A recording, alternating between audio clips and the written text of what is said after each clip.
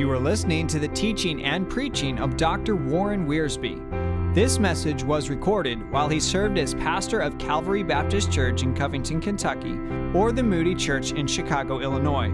For additional resources, please visit 2prophetu.com. That's the number 2, PROPHETU.com. And now, Dr. Warren Wiersbe. We have a very brief scripture portion this morning, although in the message we will be considering a number of passages from Ephesians. I'm going to begin with verse 15 of chapter 5 and read to verse 21. See then that ye walk circumspectly, not as fools, but as wise, redeeming the time, buying up the opportunity, because the days are evil. Wherefore be ye not unwise, but understanding what the will of the Lord is. And be not drunk with wine, in which is excess, but be filled with the Spirit, speaking to yourselves in psalms and hymns and spiritual songs, singing and making melody in your heart to the Lord, giving thanks always for all things unto God and the Father, in the name of our Lord Jesus Christ, submitting yourselves one to another in the fear of God. And may you and I respond to the work of the Holy Spirit.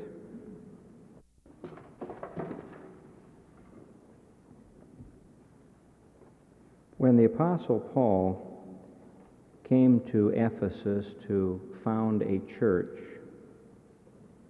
he met a dozen men who professed to be Christians, but they didn't know anything about the Holy Spirit.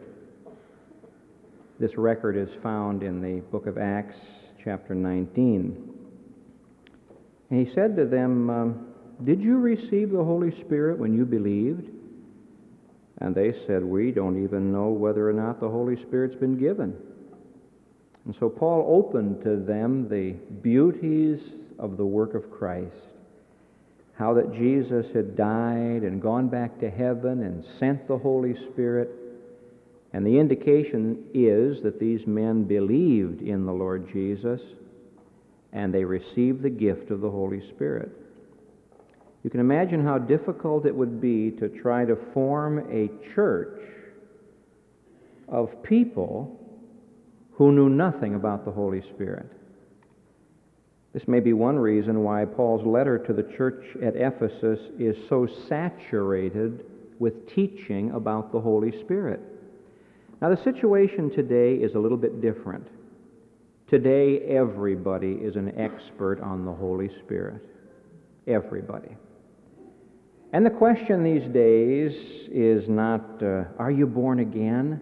The question is, have you spoken in tongues?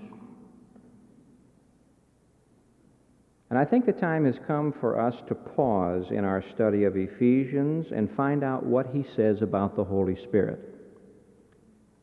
Because, my friends, apart from the Holy Spirit, we cannot live a Christian life.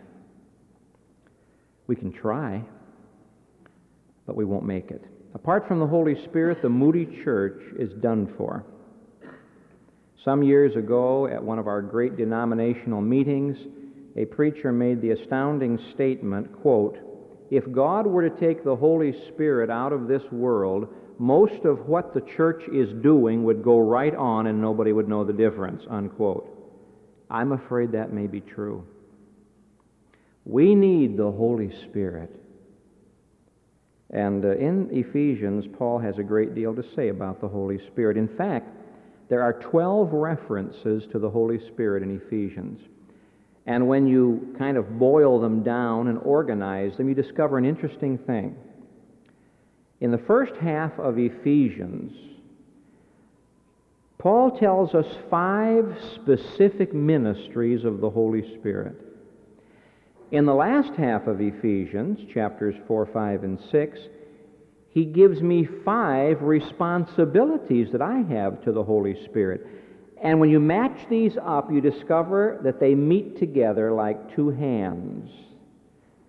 You see, in Ephesians 1, 2, and 3, Paul has been telling us what God has done for us. The whole theme of Ephesians 1, 2, and 3, my blessings in Christ.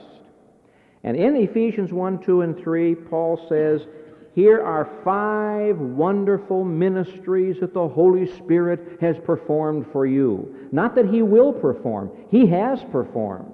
These are finished, and they're yours. And when you turn the page and you move into the last half of the book, our behavior in Christ, Paul says, now you as believers, how will you respond to these 5 ministries of the Holy Spirit? Because each of us has responsibilities toward the Holy Spirit. You see, my friend, if you're truly born again, the Holy Spirit lives in you. When you were saved, God's Holy Spirit came to live in you. Are you and the Holy Spirit getting along? What I'd like to do this morning is briefly, but I trust pointedly, survey the 5 ministries of the Holy Spirit and discover what my responsibilities are toward the Holy Spirit. Ministry number 1, chapter 1, verses 13 and 14, the Holy Spirit has sealed us. Verse 13, in whom ye also trusted, after ye heard the word of truth, the gospel of your salvation, in whom also, when ye believed, ye were sealed with that Holy Spirit of promise, who is the earnest, the down payment of our inheritance, until the redemption of the purchased possession, unto the praise of His glory. The first ministry of the Holy Spirit for you, He has sealed you. Now, verse 13 of chapter 1 tells us how you were saved. There's only one way to be saved, and this is how it happens. First, you hear the Word of God. After that, ye heard the word of truth. Notice what he calls it, the gospel of your salvation. You hear the Word of God. That's where it all starts. How shall they believe on Him of whom they've not heard? And how shall they hear without a preacher? And how shall they preach except someone be sent? And so God sent someone to you, and that someone gave you the Word of God. Now, this Word of truth is the gospel, the good news that Christ died for your sins. You don't have to die. That He was buried and rose again, and that today He can forgive you and give you eternal life. That's the gospel. It's the gospel of salvation. Salvation from sin and salvation from eternal judgment. It's the gospel of your salvation. It's personal.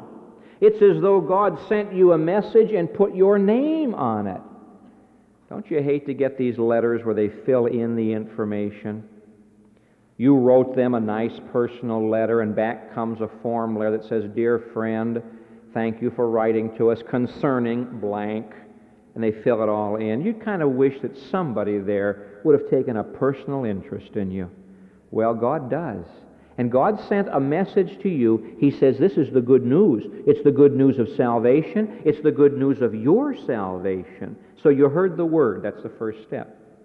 Secondly, you trusted Jesus Christ, in whom ye also trusted, after that ye heard the word of truth, the gospel of your salvation. Faith comes by hearing, hearing by the Word of God. And so the Word comes and presents Christ. And then you believed on Jesus Christ.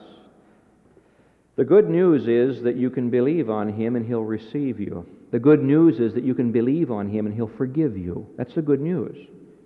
Some people have the idea that the gospel is the bad news, that people are going to hell. The gospel is the good news that people don't have to go to hell. It's the gospel of our Lord Jesus Christ. You heard, you believed. Now, when you believed, the Holy Spirit came in, and the Holy Spirit of God sealed you. This sealing simply means ownership. When you believe, God says, okay, you're mine. You're bought with a price. I'm going to put my seal into you. I own you. You are the real thing. Nobody puts a seal on the counterfeit. You are authentic. You are saved. You are mine. I possess you. You are safe. You are secure. I am going to keep you until the day of redemption. I know that good people disagree about this, but this sort of says to me that once you've truly been born from above and the Holy Spirit has sealed you, God's going to keep you until that day of redemption. When Jesus Christ appears and we receive our wonderful new body and we enter into glory with Him. So the Holy Spirit has sealed us. That's finished. It's done for. We have a responsibility now. We turn to the second half of the book, chapter 4, and verse 30. And grieve not the Holy Spirit of God, by whom ye are sealed unto the day of redemption. He has sealed me. That's His responsibility. Grieve not the Holy Spirit. That's my responsibility. Now, Paul tells us how we grieve the Holy Spirit. In chapter 4, there's a long list of sins that we commit sometimes as saints. Verse 22, deceitful lusts, that would grieve the Holy Spirit. Imagine defiling the temple of the Holy Spirit of God. Verse 25, lying, but He's the Spirit of truth, and so if we lie, we're grieving the Holy Spirit. Verse 26, be angry, but don't sin. The Holy Spirit is the dove of peace, and our anger must sometimes grieve Him. Verse 28, stealing. The Holy Spirit is a gift. He comes to give to us all that we need. And so if we steal, we're grieving the Holy Spirit. Verse 29, corrupt communication. The Holy Spirit is the Holy Spirit. He is the heavenly dove. And the dove is a bird that is a clean bird. And Paul is saying if corruption comes in, we're grieving the Holy Spirit. Verse 31, bitterness and wrath and anger and clamor and evil speaking. Verse 32, hard-hearted and unforgiving spirit. Oh, you say, Pastor, these things don't happen to Christians. Yes, they do. And they grieve the Holy Spirit. And so my responsibility is not to say, well, I'm sealed. I can live any way I please. Oh, no. He has sealed me, and He lives in me. Now, I don't want to grieve Him. When I was doing itinerant Bible teaching, I often stayed in homes, and I must confess to you that sometimes there were people in those homes that made it very difficult for me to feel at home. And I wait till Friday evening when I could pack my suitcase and get out of there. The Holy Spirit will not leave you. Jesus said He'll abide with you forever.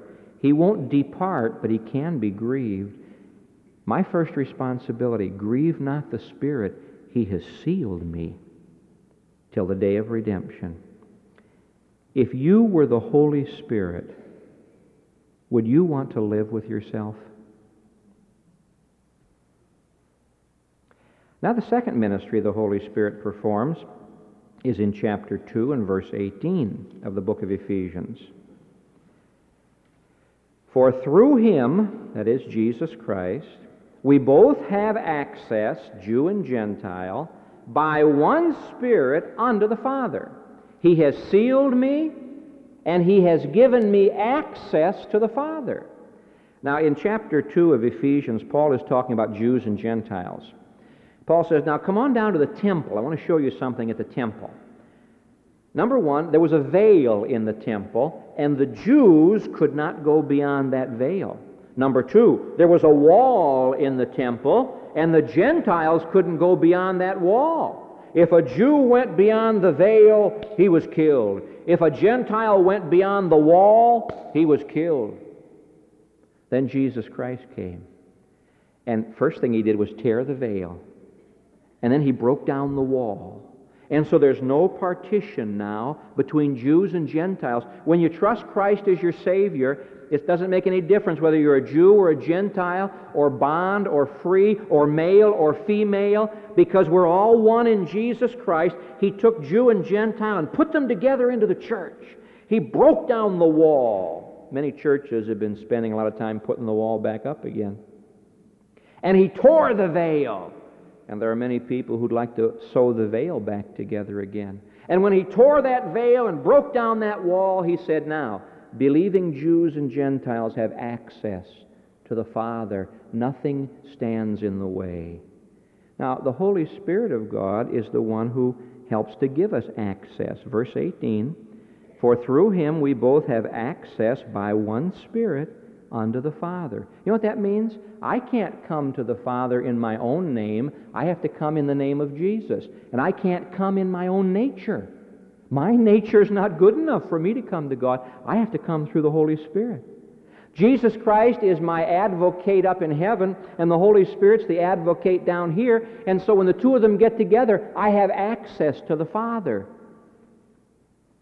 It rejoices my heart to know that I don't have to go through any human being on earth. I don't have to go through any ceremony on earth.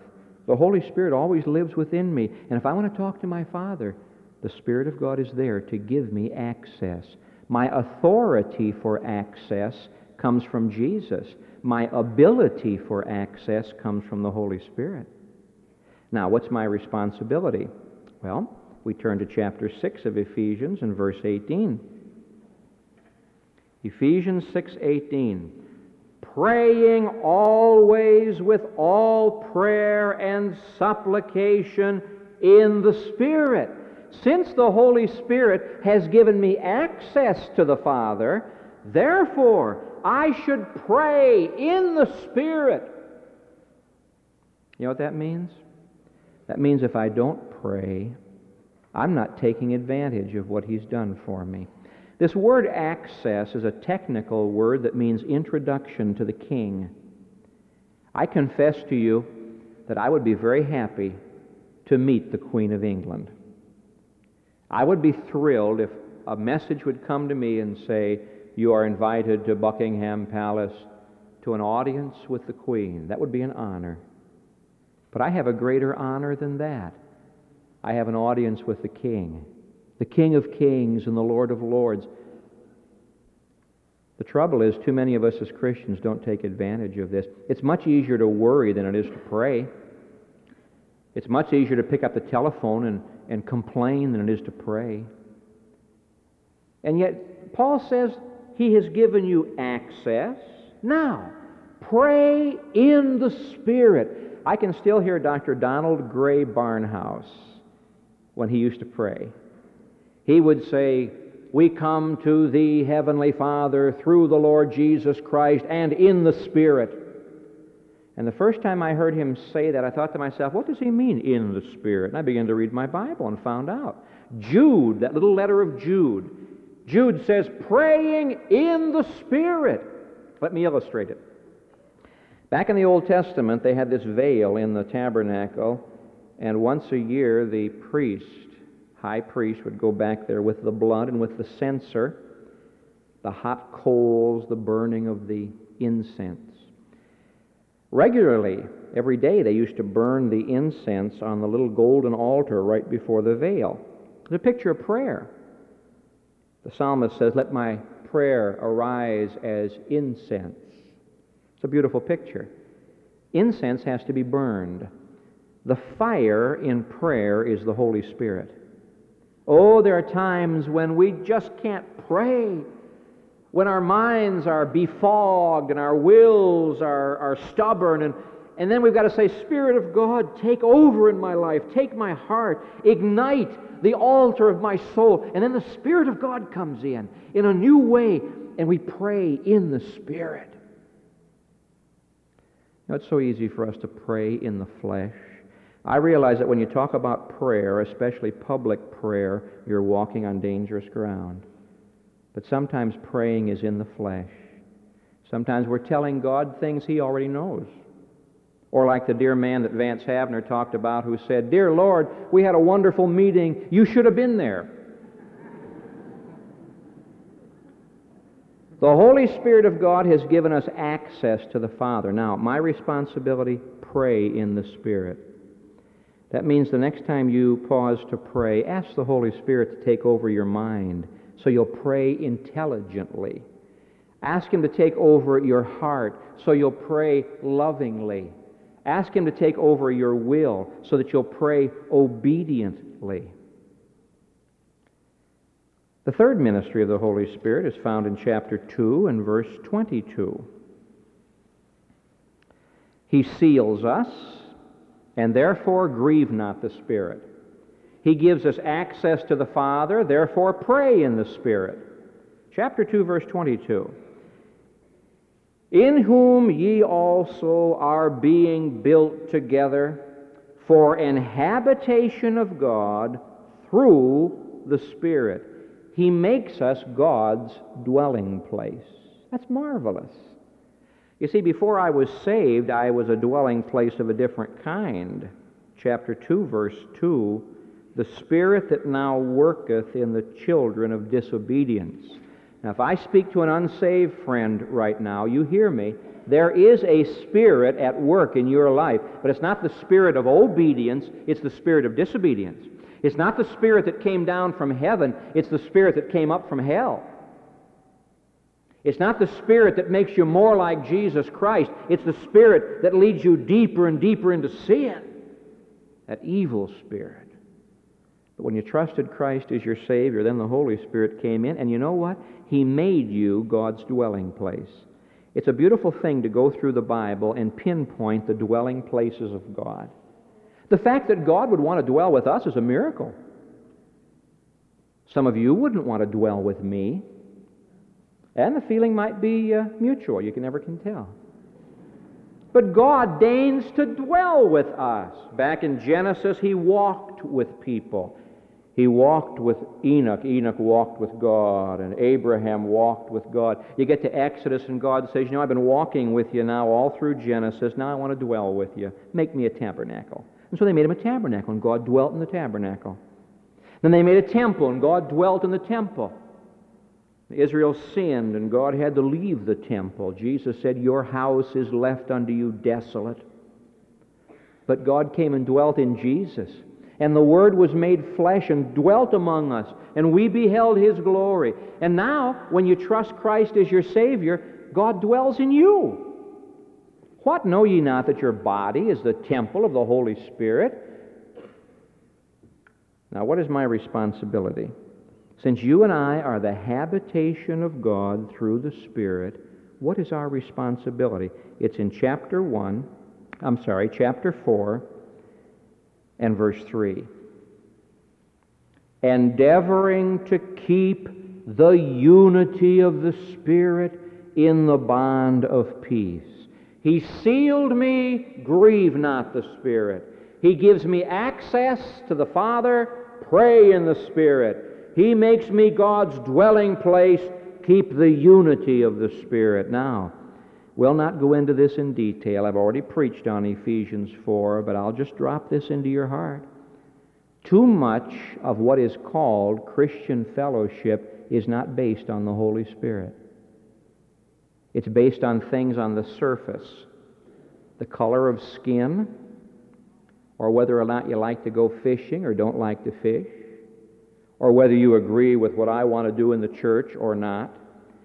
You see, if we're going to maintain the unity of the Spirit, it has to be deeper than the skin. And it's got to be deeper than my ideas and your ideas. The unity of the Spirit is not a surface thing. It's a deep, abiding thing. The tragedy today is there is unity of cliques and unity of groups, but oh, how we need the unity of the Spirit. You know, there's some Christians, the instant you meet them, they want to know how you differ. That's bad. When I meet a new Christian, I don't want to find out how I differ with him. I want to find out what we have in common. And we have a very wonderful thing in common. The Holy Spirit lives within each of us.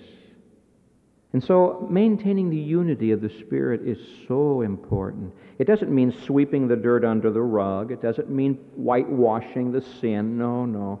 It means going deep enough so that surface things don't matter, and the deeper things we can pray about, and we can forgive, and we can confess, and God can give unity. There's a fourth ministry of the Holy Spirit, chapter 3 and verse 5. Talking about this mystery of Christ, this wonderful truth of the church, which in other ages was not made known unto the sons of men, as it is now revealed unto his holy apostles and prophets by the Spirit. He reveals God's truth to us. That's wonderful.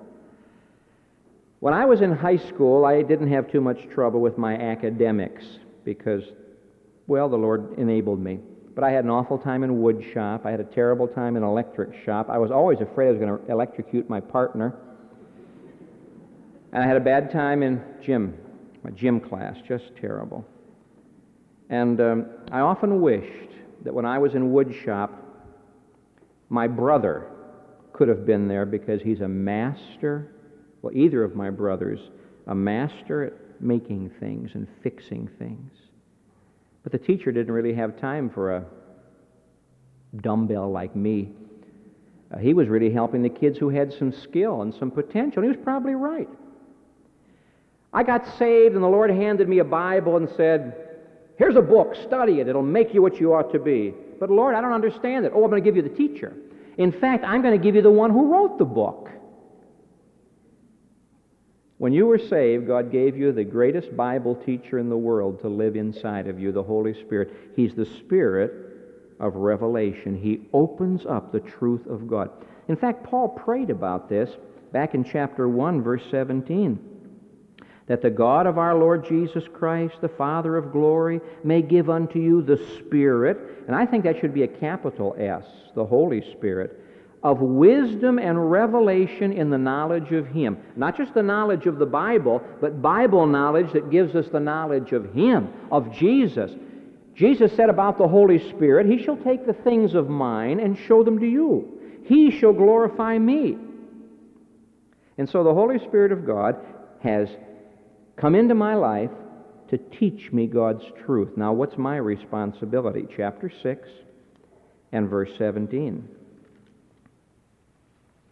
He's talking about the armor of the believer, and he says, and take the helmet of salvation. It's great when your mind gets saved. And take the sword of the Spirit, which is the Word of God. The Holy Spirit of God teaches me the Word. What should I do? Reach out and take the Word, which is the sword of the Spirit, and let the Holy Spirit use the Word. You know why the Holy Spirit doesn't teach many Christians? They don't take time to read the Word and memorize the Word and meditate on the Word. My friend, don't you be satisfied to get your spiritual knowledge secondhand. Get it firsthand from the one who wrote the book. He is the Spirit who teaches us. He has opened unto us the Word of God. Now, what should we do? Take the Word of God and use it. Well, there's a fifth ministry, chapter 3 and verse 16. He has sealed me, grieve not the Spirit. He has given me access, pray in the Spirit. He has made me the habitation of God, keep the unity of the Spirit. He reveals the Word to me, take the sword of the Spirit. In chapter 3, verse 16, he's praying now that He would grant you according to the riches of His glory to be strengthened with might by His Spirit in the inner man. The Holy Spirit of God strengthens us in the inner man. Now, nowhere in Ephesians does God promise to take care of the outer man. If we prayed as much for the inner man as we do about the outer man, we'd all be better Christians. We come and say, "Oh Lord, I've got a headache." And He knows that, and we tell Him. But oh, if we'd only pray, "Oh God, I've got an unforgiving spirit, I've got a hard heart."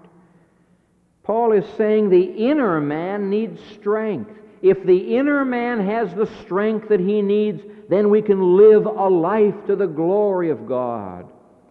I tell you, there's been many a time in my life when the outer man has been strong, but the inner man has been terribly weak. Peter's there in the garden, and the outer man was strong. He gets a sword, and he goes after a fellow's throat. But Jesus had said to him, "Yes, the spirit is willing, flesh is weak." Your inner man, Peter, needs strengthening. Now, since the Holy Spirit of God is the one who strengthens us in the inner man, that's His ministry, what's my responsibility? Chapter 5, verse 18, be filled with the Spirit. Now, we're going to spend a little more time on this, the Lord willing, in our next message. Many people don't know the evidences of the fullness of the Holy Spirit. He gives them to us. In Ephesians, Paul says nothing about tongues, but he has a great deal to say about character and conduct.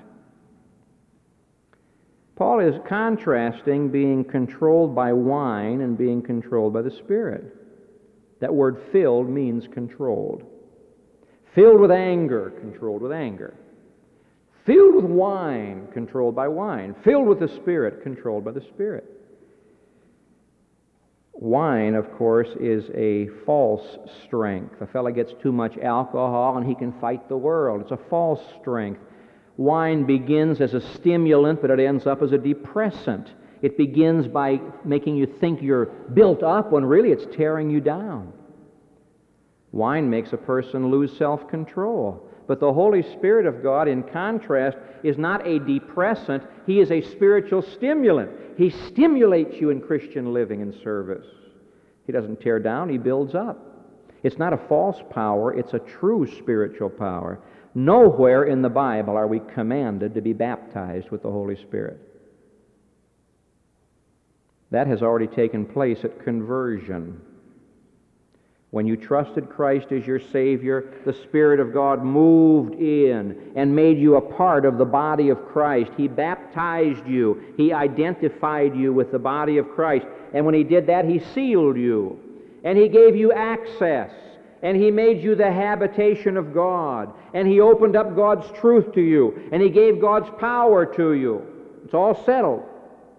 Now, my responsibility is so to be controlled by the Holy Spirit of God that His power can be revealed in daily living and service. For what purpose? To let people know how spiritual I am? No. Ye shall receive power when the Holy Spirit is come upon you, and ye shall be witnesses unto me. The power of God is not a luxury for an evangelical elite who want to show off. The power of God is a necessity for every believer who wants to witness and win souls to Christ. And so our responsibility is to be filled with the Spirit. You see, Paul is saying in verse 18, it's a sin to be drunk. If I came to this church next Sunday drunk, you'd fire me. I wonder if they'd fire me if I came and was not filled with the Spirit. If it's a sin to be drunk, it's also a sin not to be filled with the Holy Spirit. And I've been pastoring long enough to know that not every time I stand in the pulpit is the Holy Spirit in control. Not every speech that's made in a committee meeting is made by the control of the Holy Spirit. Sometimes it's another kind of a spirit. Oh, how important it is that you and I maintain a right relationship with the Holy Spirit. He has sealed us, grieve not the Spirit. He has given us access to the Father, pray in the Spirit. He has made us the habitation of God, maintain the unity of the Spirit. He has revealed the truth to us. Take the sword of the Spirit, the Word of God. He has strengthened us. Be filled with the Spirit. Because the only way you and I can succeed is through the power of the Holy Spirit. There's a great deal of counterfeit spirituality these days on both extremes. I trust that as we study these words together in the weeks that lie before, the Lord willing, we'll understand truly what it means to be Spirit-controlled people. Which leads us to that final question: which spirit is controlling you today? Is it the spirit that now works in the children of disobedience? Is it the unholy spirit? Or is it the Holy Spirit? Am I grieving Him? Is the Holy Spirit finding it very difficult to live with me? Or you? All of Dr. Warren Wiersbe's material is owned and managed by ScriptText.